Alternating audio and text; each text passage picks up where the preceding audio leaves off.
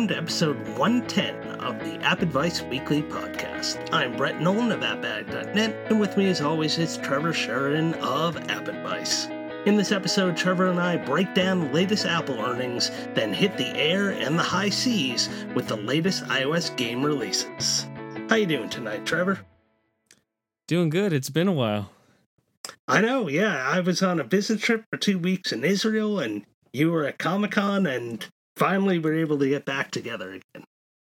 And luckily, Apple has some news for us right when we do get back together, and we get to now have Apple's Q3 2019 earnings report. This runs from April 2019 to June 2019, and Apple is pretty much on par from last year. Essentially, they posted a revenue of $53.8 billion compared to $53.3 billion in the year-ago quarter, and then profit is now $10 billion instead of $11.5 billion. So revenue is only a difference of $500 million, but profit is down $1.5 billion. So I'm pretty sure tariffs have some involvement there.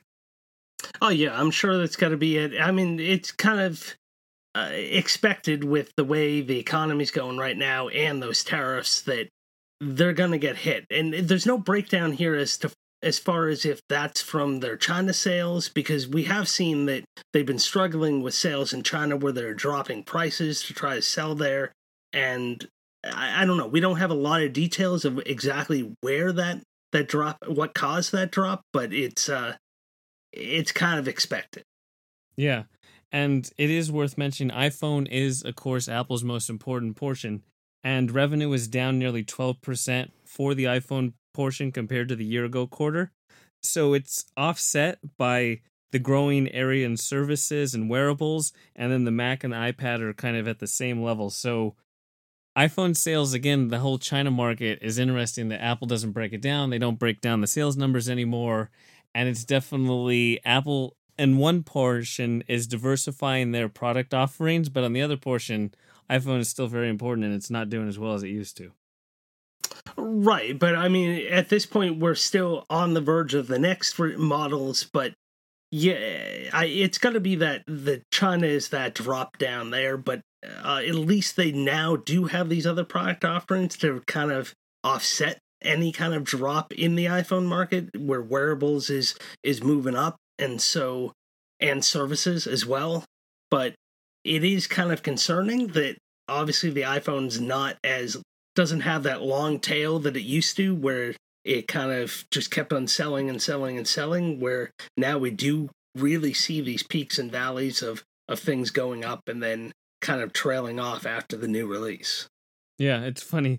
Tim Cook in the earnings call specifically said that revenue grew in all of Apple's geographic segments and all of its non-iPhone product categories. So, I mean, that's good, but that's also bad. Right. I mean, yeah, they have to bring the positive, like, hey, our other stuff's doing awesome, but yeah, you know that iPhone, the one that it's not doing so hot. But yeah. I don't know. I think this is just the way it's going to be. We've kind of gone away from these major iPhone releases that everyone's got to have and keep on buying. The things are way more expensive nowadays, where it's not as much of an impulse purchase. You don't have the offset from the carriers to make these things cheap that people are going to be upgrading as soon as their contract ends. They're holding on to them longer and longer. So this is just going to be the whole trend of how things are going to change unless they find a way to reduce the price of the iPhone. And then there's not the deals throughout the year either. You know, the April to June quarter, you're not going to get the early upgraders. You know, that's kind of the people who are upgrading right before the new ones are coming out in September.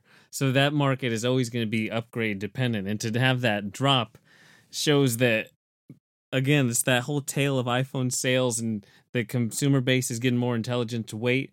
And then, of course, international is always going to be important. Whenever you look at Apple's earnings reports, it shows you that about 2/3 of their earnings come from international markets. So we like to have that perspective of, you know, my friends or me or all the people I know do this with iPhone sales, so we're going to extrapolate that off to data. That is really not impactful on Apple, but it's fun as a personal perspective. Right. Yeah. I mean, and now we just heard that there's going to be new tariffs on China. So who knows if this is going to have even more of an impact on this next quarter going forward as well, where we're going to see a drop off even more before we get that new release of the iPhone. And then maybe people are willing to, no matter how much it goes up in price, to just go ahead and bite the bullet and upgrade and get the new phone. Yeah, it seems like Apple's pretty much said they're going to eat the tariffs on their end and they're not going to pass it on to the consumers. But when you have such an exorbitant Apple tax in place, how do you know what part of that is broken down for just covering, Apple's brand recognition, or is it tariffs, or is it all the little design and marketing implementations? So Apple could say whatever they want. Right, whatever. Even if the price goes up, they're going to find a way to swing it to not mention tariffs, but say it's this amazing new tech that we have in the phone that costs more money that we have to increase the price. So who knows?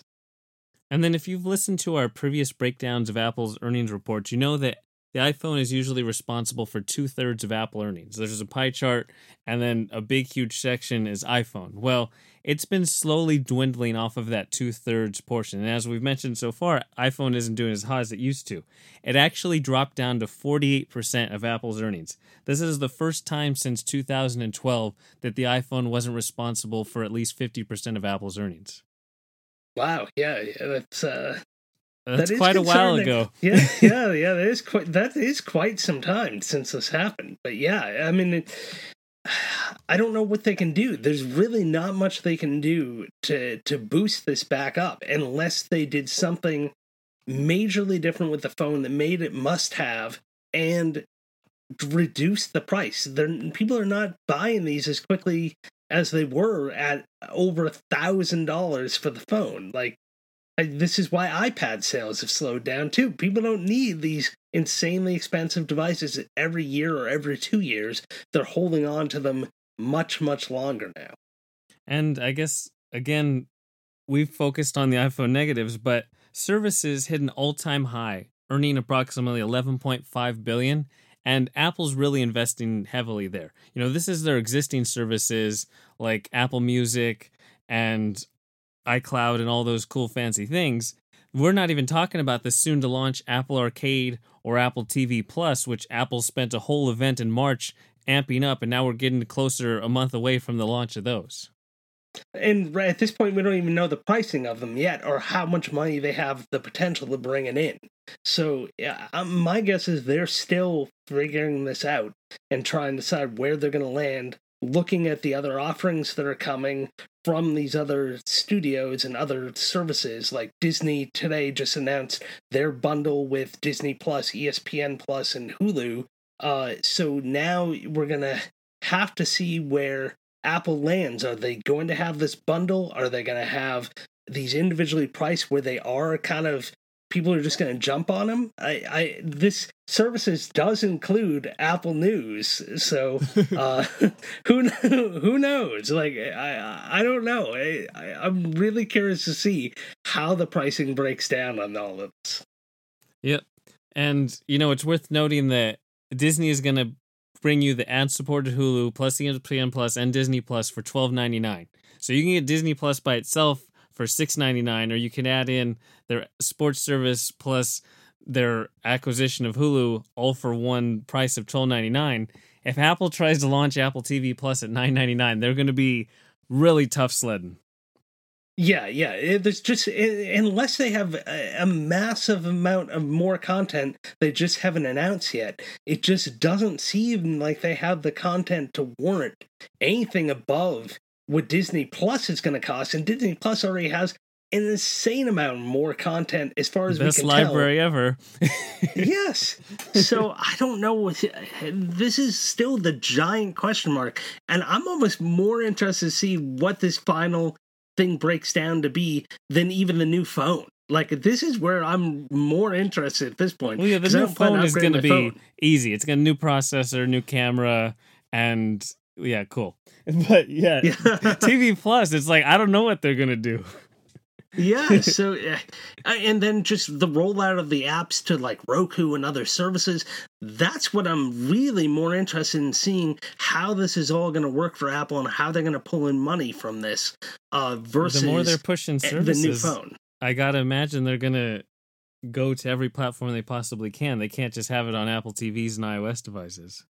Oh, right. They've already announced that they're going to have the Apple TV app for Roku and for some of the other platforms. So. Not with Apple TV Plus right now. What they announced is just it's going to be the Apple TV app where it's the whole recommendation engine thing. And you can watch your iTunes content, I believe. Right. Yeah, they just haven't added in Plus yet. Officially. Yeah, but I'm curious. It's got to support Plus. They got to do something if they want subscriptions. But yeah, I don't know. I guess we'll find out. Yep. And then beyond services, wearables is doing really well. And it turns out the Apple Watch had estimated 5.7 million units sold worldwide during the past quarter. And the entire industry of smartwatches was only at 12 million or 12.3. So Apple's just under half of the entire industry of smartwatches. This seemed like a really large number of watches to me. I'm guessing maybe you had graduation gifts or something. Like, there's got to be some reason for that many of them being sold, I guess, or people are going to start working out for the summer. I don't know. It just seems like a really large number to sell in this quarter. Yeah, no, I don't disagree. It does seem like the entire industry sold 12.3 million smartwatches. I mean, that is a ton, but I guess people are more open to the idea of getting them. That was probably the initial blockage was, I don't need that. I don't wear a watch anymore, that kind of thing. So I think after 4 generations, they got over that hurdle, and now people are actually considering it. I don't know. Yeah, I don't know. It just seemed, I don't know. Maybe that number is just right. It just seemed kind of large to me. Well, it's worldwide sales. Oh, true. I was just thinking this was in the U.S. Okay, yeah. So I guess that makes sense then, yeah. And we just have to go by these third-party estimates because, like we said, Apple doesn't break down the specific unit sales of iPhone, iPad, and Mac like they used to. And, of course, they've never split up wearables, and they don't break down services of what the App Store is generating versus iCloud or Apple Music or Apple News. So you kind of just have to go by third-party estimates, and Apple is really just following the lead of other companies like Amazon and Google and Samsung doing the same thing. Yeah, I mean, if none of these other companies are reporting it, why should they, if it could reflect negatively on any one product line that they sell, where they can bury their losses and their gains all in just one category instead? Yep. And so I think that's a pretty damn good breakdown of Apple earnings for Q3 2019. Yeah, that's all I got to say about that. Because Q3, it's kind of a meh quarter. Once we get to Q4, that's their whole back to school season. So they'll have the deals on Macs and they'll be trying to clear inventory to set up for the holiday quarter. So that one has more fluctuated and more processing things. Q3 is a really kind of quiet quarter for them, especially because they used to have that March iPad event and you could pump iPad numbers and stuff like that. But now they went with the whole services thing, and there wasn't really a big announcement at WWDC in terms of what they're selling. It's all just things upcoming. Yeah, and Q4 is going to be a big one too, because that's going to be the start of the services of all these services, because they're all coming in the fall, and that's also going to be the start of the new phone sales as well. Should all fall within that Q4, if my math is correct. I believe that's right. Yeah. Yeah, last so couple all weeks. That stuff. Yeah, the last couple of weeks. So all that stuff should start to fall in the tail end of Q4. Unfortunately, they're not going to break it down. That we'll see how much of an effect that has. But I think if we look year over year, we will see some effect in that Q4. We'll obviously see more in Q1 2020, the holiday quarter. But I think Q4 is going to be interesting. Yep. And just to put it in perspective, Apple's expected revenue for Q4 is 61 to 64 billion. So they're expecting a nice quarter too. Yep. And so that means it's time for some new games. And since we've been gone for a couple weeks, the games didn't take a break. And so they've kind of stockpiled up. And there's some pretty high quality releases. The first is Sky, Children of the Light. And the biggest takeaway of this game is it's absolutely gorgeous. It's just utterly beautiful, rendered on the latest iPad or iPhone.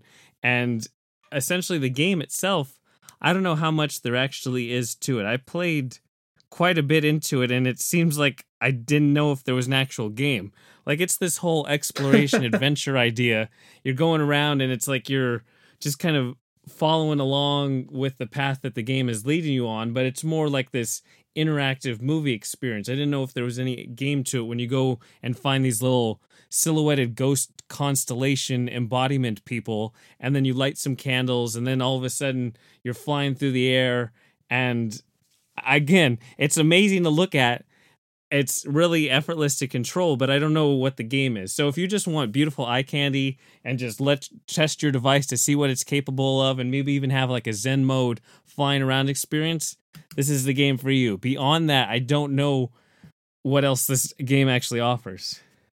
Yeah, so I haven't actually played too much of this yet, but it comes from That Game Company. I'll tell you why in a second, but it comes from That Game Company, all one word, which is the same people that did Flower, and this week they just released another one of their popular games on iOS called Journey, which I have not played. But Flower was a similar kind of thing, where you kind of just flowed with things, and you floated around, and you kind of just went where the game took you. I don't know that you ever really knew exactly what you were doing or where you were going, but you kind of just let the game take you there. And this kind of has that same feel. I could not get it to load whatsoever on the original iPad Pro, the 9.7 inch. And it would load up and either just crash immediately, or load up and then try to download the extra audio, and then as soon as that audio was downloaded, crash immediately. And no matter how many times I deleted, reinstalled, power cycled my iPad Pro, never got this thing to load. So finally, I just loaded it up on my iPhone 10, and it loaded up fine. And like you said, I wish I could have seen it on the nice, big, beautiful iPad screen, but just even on the smaller iPhone 10 screen, the visuals are just really captivating, especially if you're using headphones too. Like, the sound is enveloping, and it just really draws you in. But like you, I didn't really have any clue what I was doing. I'm just kind of wandering around, and eventually I'd run into people. I found this thing which gave me wings, and then I could fly for very brief periods of time, and then that seemed to run out of power, and then I could just run around and jump. So I was a little lost as far as to exactly what I was supposed to be doing. I know that it's this whole kind of like a social game where you kind of meet up with just people you find along the way, and you're supposed to like share the love and do stuff. I just couldn't figure out exactly. I couldn't figure out exactly what I was supposed to be doing, but it definitely is a beautiful game. But yeah, I just, there wasn't enough guidance there to tell me what I should be doing. Yeah, I mean, it's not challenging either. You know, you can figure it out just because it's this big barren wasteland, and then there's this bright blue light to the left. It's like, well, I better go to the left and see what that bright blue light is. Or now here's this like little orange gate. I better go to that. And you just kind of go along that idea. You start off in Isle of Dawn, and the one kind of take back that you realize as soon as you start, there's all these other arches and gateways, and this game is free to play. And you're like, well, am I going to get these arches and gateways just by playing through the game? And as you realize, in the App Store description, it says find in-app purchases, and there's all these like season passes and various things that range from 99 cents up to $49.99. You realize that those other arches aren't going to be just accessible by playing through the entirety of the game. And that's definitely another stumbling block. So that's 3 stumbling blocks. You have, I don't know what the gameplay actually is. You have this whole social connection that doesn't make any sense at all beyond seeing silhouettes of other characters that look just like you, but they're like grayed out silhouettes. I don't understand what to do with that. And then you have this whole future in-app purchase stumbling blocks to actually dive into the meatier part of the game, because maybe it gets more complex. I don't really see, the core mechanics don't allow for more complexity really in the actions, just because you have flick to jump, tap and hold a boost and glide around in the sky or just move around, you're not going to get the most complex sequences. I mean, that flower comparison is perfect because it's a beautiful game, it's a Zen-like experience, and that's a fine offering for a certain subset of people, but it's not really a game that you're going to keep coming back to. Yeah, especially it annoyed me so much that I tried to get it to run on the iPad that it doesn't seem like something I'm going to come back to that often, especially just not on the phone. I really wanted something that I could kind of do within the game. It felt like just a lot of exploration and not much anything else. Not much payoff to that exploration either. You get to a point, it's like candles, and it creates this mural on the wall, and it's like, does that mean something to me? Do I need to care about this mural? Like, I mean, to be completely fair, I have not played that much of it yet, but I felt like there should be more puzzles or more something for me to go and try and figure out and do a reason to, other than just the visuals, to want to spend more time in this world. And I didn't see it, at least in the limited play that I've had so far. And from what I could tell, I don't know that that's really in this game, but again, I have not played that much of it yet, but there's not much pulling me to play more. There was so much design time that went into creating the world.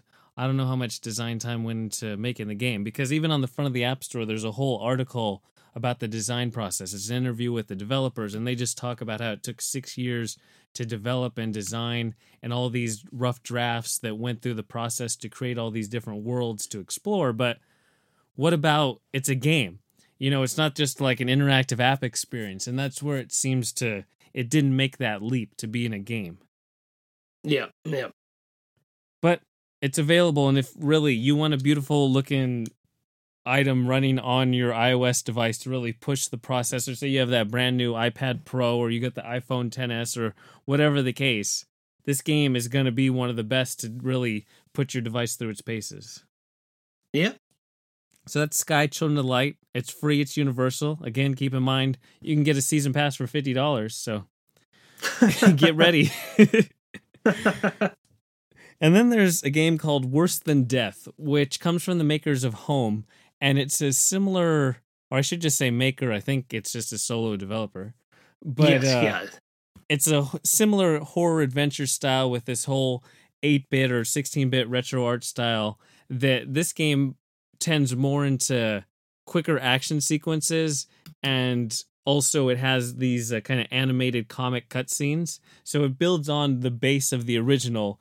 And this one, you start out by playing this lady who's going back to her high school reunion, and you find out kind of some terrible backstory with her best friends and all the friends she used to, and it's 10 years in the future from when she was in high school and those bad things happen, and she goes to the reunion, she goes into the school, and you start to encounter the people you used to know, and it has cool, fun little story developing.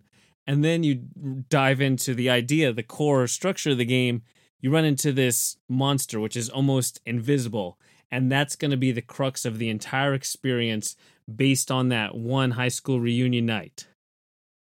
Yeah, so it is like a point-and-click adventure, but then there's this whole stealth element to it because of that creature. So what will happen is, as you're going through scenes and exploring and tapping things to look closer, and you'll get hints towards puzzles, there'll be times where all of a sudden you notice this little meter at the bottom of the screen where your character their heart rate is going skyrocketing, and then things start to get dark, and you know that the creature is coming. So you need to quickly, but not run too fast, because that's going to raise your heartbeat even more, get to a spot somewhere in the scene or get out of the scene that you're in, where you can hide. And so there'll be certain areas where you'll see this little eyeball kind of pop up, and you can tap on that and your character will hide. You have to wait there until like the creature goes by you enough, and then your heart rate comes down, at which point you can then get out of hiding and then run for another hiding spot, or run to get out of this location where you're currently at, where this weird creature is. If for some reason the creature catches you, you see a bloody mess and you die, and then you kind of restart right where you left off.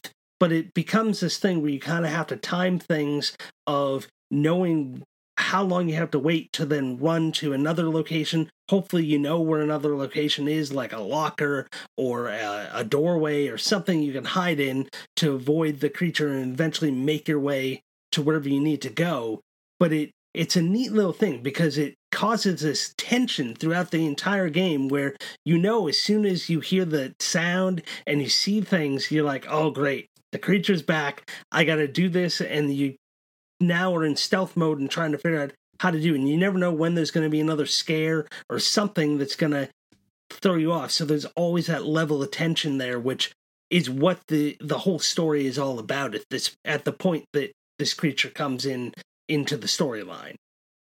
And you have that whole stealth portion, and it's just to kind of expand the core puzzle adventure idea, because you still have that point and click idea where you're tapping on objects in the environment, and those will give you clues that you need to piece together to unlock the puzzle sequences to move forward, and you're always distracted or pushed in a different direction by that monster that comes by. So you always kind of have that delicate balance of, okay, I'm exploring, I'm solving puzzles, but there's always potential impending doom when I go into another room. Right, yeah, and so it helps to really set the mood and the theme of the story. So, like, most of the story is in that 16-bit art style, but as you mentioned, there are, like, these great things that look like graphic novels or comic book scenes that come up. I almost wish the whole story was done in that art style. I love the comic book art style. But it's a really interesting thing because now they kind of juxtapose these two different art styles where anytime you see this weird creature, it's always during like the 16-bit kind of that rough art style, and so you never can really, it makes it even harder to make this thing out as it's kind of going in mist by you, and you don't really know what this thing looks like. You only see the incredibly horrific aftermath in these really ornately drawn comic book pictures, like when you explore an area that looks all bloody, now you see what happened to this thing. Or if you get killed, the cutscene is in like that comic book art style. So they do a great job of like really showing you the detail of the stuff you don't necessarily want to see, but you see it in that really nicely drawn art style, and the stuff that is kind of supposed to be obscured to your character is in that art style that's tougher to make out details. So it works really well, the way that he's designed the game, and just have those two kind of fighting with one another. And it's just a super engaging idea, because kind of the first 10 or 15 minutes of the game, it's really just exposition and backstory to define this character and her relationships with the town, the school, all these other people. And so that way it has more meaning down the road. And then as you get into the game, it's more, you don't worry about the story as much because they've already set it up. So now it's more just that survival and puzzle solving, and it keeps you wanting to go forward and get through the entire game. I remember that about Home. It was one of the few games I went back to and completed the entire thing because the story and gameplay was engaging enough. And now he kind of has that as a base and built and expanded on it with these new graphic cutscenes, with a longer story, and with that stealth mechanic. Yeah. This was really, I didn't know what to expect with this one. I mean, I loved Home, and so I knew that I would probably enjoy this, but this kind of really impressed me. I was really surprised. I didn't really know what to expect. I just knew it was another horror point and click adventure type game, but just having that whole stealth along with the puzzle kind of really created something different and new, that it felt like a new take on this genre, or a new take on the point and click style, just by kind of melding those two together. And I'm really impressed, and I really have enjoyed this game. Yep, so that's Worse Than Death. It's $3.99. It's Universal. And then there's Hyper Light Drifter, which is a game that really calls back to the kind of classic Zelda idea of an action RPG, but then it's with that whole art style of kind of the past, but then it's these modern futuristic flares to it. It kind of reminded me of Sword and Sorcery with the art style combined with... So Sword and Sorcery is kind of this 2D side-scrolling idea, and this is more the top-down. adventure, but similar ideas going on. And that's a definitely good starting point. And then it's set in this futuristic robotic world where you have this drift ability to go over platforms with gaps, and you have a gun and a sword at your disposal to fight these various types of enemies. And the main takeaway is that as you're getting into this game, you keep unlocking map bits, and you really take an appreciation for how big and expansive this world is. There's a big, huge game to explore with these core ideas of simply dragging on the left side of the screen to move, tapping your sword button, tapping your gun button, and then you have this little like robotic buddy that can interact with the world to activate lifts or get health kits or what have you. Yeah, to me, immediately what came to mind was this has almost felt like Sword and Sorcery meets Transistor. And it was almost like this futuristic world along with that kind of older art style. And there's almost no words in the game whatsoever. You're kind of just moving around and figuring things out as you go, which is cool in that you're in this weird universe that you're trying to figure out, but it also can get kind of confusing at times. Like especially with that little robotic guy that comes with you. Sometimes he can heal you, other times he can't, and I still haven't quite figured out. And I played a bunch of this.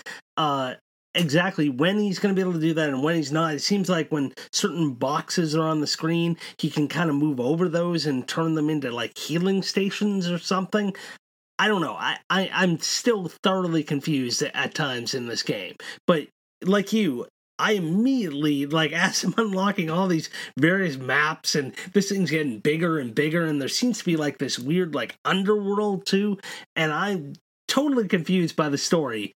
But the mass of this game, like how large it is, it just starts to get almost overwhelming at times, because now you're in a new section, you see this whole new part of the map appear, and you're like, I didn't even explore half the other part. Like, and now I'm in this other large new part. And so it just feels like it's getting bigger and bigger, and I don't know if I'm going in the right direction, if I'm like unlocking too much stuff further down that maybe I should have explored another part earlier. And there are ways to kind of warp jump between areas of the map, but it's so massive even at this point where I am in the game that I'm almost a little overwhelmed as far as to where I should go or what I need to do.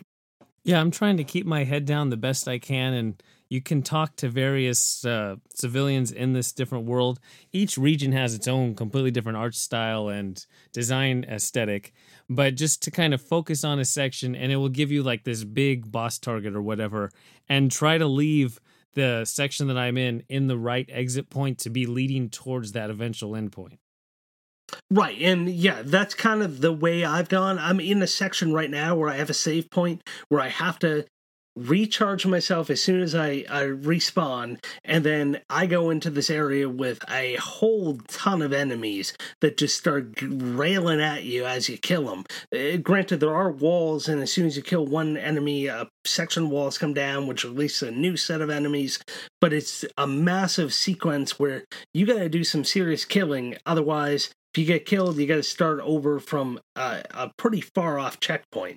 So I've been struggling with that part. I have struggled a little bit with the controls as far as like aiming that gun exactly where I want it to go. It seems to not be perfect. I have not tried with an MFI controller yet. I definitely, this seems like the type where I want to try it with the controller. Just to see. I think it might help, because there's times where I'm accidentally hitting the wrong button on the screen, and I think I'm using my sword, but then I start warping all over the place because my thumb's drifted. It definitely suffers from that a little bit, and I don't know if that's just me, but I think the controller would definitely help with this. This does, I believe, come from the PC or maybe even consoles, so it's possible that that's just where it originally was, and that works best, but I think it's definitely one that it could benefit from the controllers, which it does support. I just haven't tried it yet. I've definitely noticed the gun aiming is definitely tough, because you have to use both. Essentially, you have to use your hand off of the movement stick to change the aim of your gun, and then tap the gun button, and also to be able to kind of zoom or hyper do the drift ability instead of the sword attack. Yes, yeah. And you'll find, especially in the heat of battle, where you're just frantically hitting things, your thumb will drift and you'll start just like hitting that drifting button instead of the attack, and you'll start getting hit and lose life. But overall, I mean, it's just the scale of this game is so impressive that you could easily spend hours upon hours playing this thing. Yep. So that's Hyper Light Drifter. It's $4.99. It's universal. And then one that I want to mention is Raiders of the North Sea. You might recall that I talked about this. This comes from Direwolf Digital, who did Lotus, and they also did Lanterns, the Harvest Festival. They do a lot of digital board games, and so now they've brought... I saw this at PAX East, and now it's finally released. This is Raiders of the North Sea, and this is a kind of a Viking adventure worker placement game where you're trying to build up your resources to build raiding parties to then go raid areas with your Vikings and take over them and get more resources and victory points and hopefully be the last man standing and win with the largest number of victory points. And this is just a beautiful adaptation of the board game. They've gone, like they did with their previous titles, above and beyond, added all kinds of animations, used the original art from the game, added like great sound effects to really kind of build this Viking world up and really kind of put you in there. And then beyond just recreating in digital form the physical game, they've gone ahead and created like a solo campaign mode, as well as real good tutorials to teach you the basics of the game and just really organize things that it's easy to follow and easy to play. And you can go ahead and play. There is no local pass and play, but you can play single player against AI opponents or play online in, I believe, both asynchronous and real-time games. So there is a lot of content here and a beautifully put together app. This has all the makings of a possible game of the year for me. And I'm so glad this is finally out, because I kept on pestering him on Twitter to find out when I could play more of this, because I really enjoyed it when I saw it at PAX East. I had never played the physical game before, but this is just such a beautiful production that if you enjoy digital board games, I think Raiders of the North Sea is really going to appeal to you, especially if you like worker placement games like Lords of Waterdeep and things like that. And so say I'm brand new to the whole thing and I'm just getting started. How long do you think it takes until I feel comfortable enough to play by myself? You go through the 4 tutorials, I believe there were, and you should be good to go. How long do you think that takes? Oh, it doesn't take that long at all. Maybe 20 minutes or so. This game seems 20 minutes to a half an hour. 20 minutes doesn't seem that bad. 20 minutes to a half an hour to get through those tutorials. And I did, to be fair, what I did before I played it, I knew I was going to try it at PAX East. So what I did was I found a watch it played video for the physical board game that I watched a whole little tutorial of how to play the game on that before I went to go play the digital board game, because I wanted to know what the game was all about. So I did have that knowledge going into it. So if you have the time, definitely search up on YouTube, Watch It Played, Raiders of the North Sea. That's about a half an hour, I believe. And you can watch that, and you probably don't even necessarily need to go through the tutorials, other than that shows you kind of the interface and how it works. But that'll teach you how to play too. And that definitely kind of even gave you some basic strategy to help you. But this thing does a really nice job of teaching you what the different options are, where to place your workers, and why you would want to pull one worker back and another, and building up your party. It really takes you through all the basics of getting you going. But I would say probably within a half an hour, you'd be good to go to try your first game. Sounds good. I'm sure people at home would like to know that. Yeah, yeah. But that's Raiders of the North Sea, and it comes from Direwolf Digital, and it's $9.99, and it's a universal app. And then before we end, we did want to talk about two smaller games. The first one is The Creator with a K. And this game is really good looking. It's a gorgeous game. And it's super effortless to control. The problem is that it's super easy. Like, to the point it feels like a Zen experience where all you have to do is drag this little light ball and try to collect these little gold diamonds for as long as you can. And, I mean, when I was playing, I played one time, and it's like, the only way I'm going to lose is if I purposely lose. And that's not the best experience.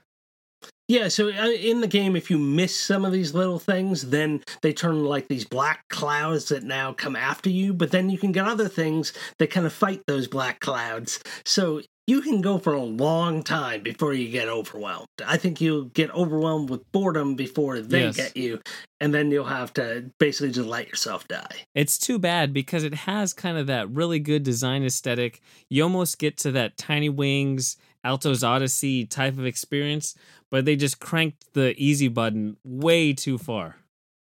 Well, I thought, it's been a while. I played it when it first came out, so I'm trying to remember. I thought they had an in-app purchase to purchase another world, which that may be more difficult than the one that you get for free. You don't think it just changes the design? I don't know. I'm hoping that it adds more than just the slight design change, but who knows? I did not buy the in-app purchase. Right. But it is free. It's universal. It's called The Creator, again with a K if you're searching on the App Store. And then there's Pokemon Rumble Rush. And just wanted to mention that this game is bad. Essentially, it's a 3D version of the terrible Pokemon Quest we talked about, a few months ago. And that was a 2D top-down. This is a 3D kind of distance into the screen. And this game is just terrible. You tap repeatedly to attack enemies.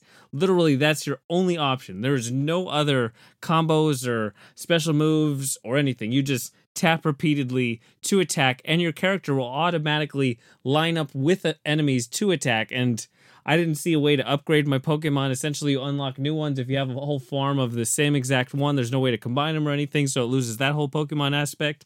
I don't know why they made this game.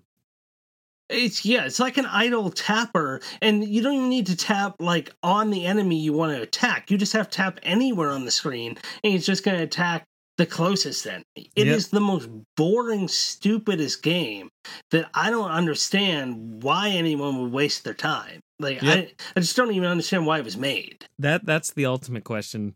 Who gave the green light to make something that is this bad? Yes, they should be fired.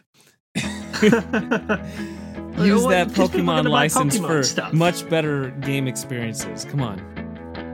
But there's in-app purchases. They're going to make money. I guess that's all that matters. Yep. And so I think that's it for everything on episode 110. Yep, that's all I got. To everyone listening, we hope you enjoyed, and we'll talk to you next time. Talk to you later.